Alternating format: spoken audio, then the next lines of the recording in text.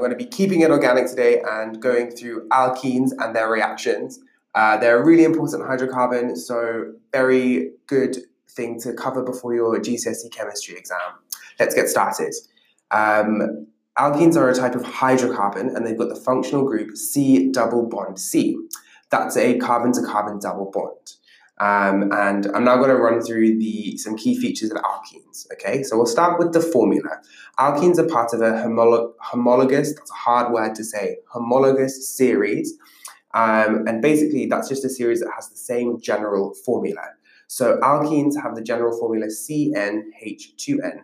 What does that mean? It means for every carbon molecule you have, or every carbon atom you have, you're going to have twice the amount of hydrogen atoms. So if we were to have 5 carbon atoms, we would have 10 hydrogen atoms. Awesome. Alkenes are also super reactive. They have a carbon-to-carbon double bond, and that makes them very reactive, and they're much more reactive than alkanes. If you're not sure about alkanes, make sure you check out some of the other organic chemistry episodes in this series to get up to speed. Next, we're going to cover the fact that alkenes are unsaturated, and they're unsaturated because they contain a carbon-to-carbon double bond between 2 of the carbon atoms. And that also means that an alkene contains 2 fewer hydrogen atoms than an alkane with the same number of carbon atoms.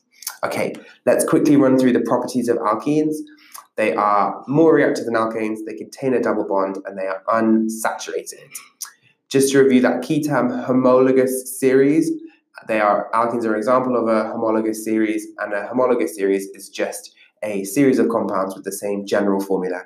And if you remember, that general formula for alkenes again is CnH2n. Right, just with alkanes, it's important to be able to name the 4 shortest alkenes. Okay, so because we have a carbon-to-carbon double bond, we start with ethene. So ethene has 2 carbons and the formula is C2H4. We then go to propene, butene, and then end with pentene. Pentene has 5 carbons with the formula C5H10. So again, do you remember those 4 shortest alkenes? Remember, it's ethene, butene, propene, and pentene. Okay, so the key functional group in alkenes is that carbon-to-carbon double bond. Is what gives all of the functionality of alkenes, all of their chemical reactions because of this double bond. So I hope that was a useful run through of alkenes. I'll be talking a little bit more about them in a subsequent episode and their reactions that they do, so make sure you check that out.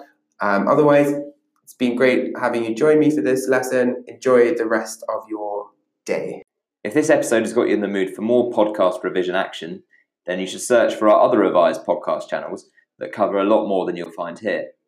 Search for Revise on whatever platform you got this podcast from, and you'll find them. And while you're at it, if you could rate us 5 stars and subscribe or follow to all of our Revise podcasts that cover every subject you need, then that will help other people to find our podcasts.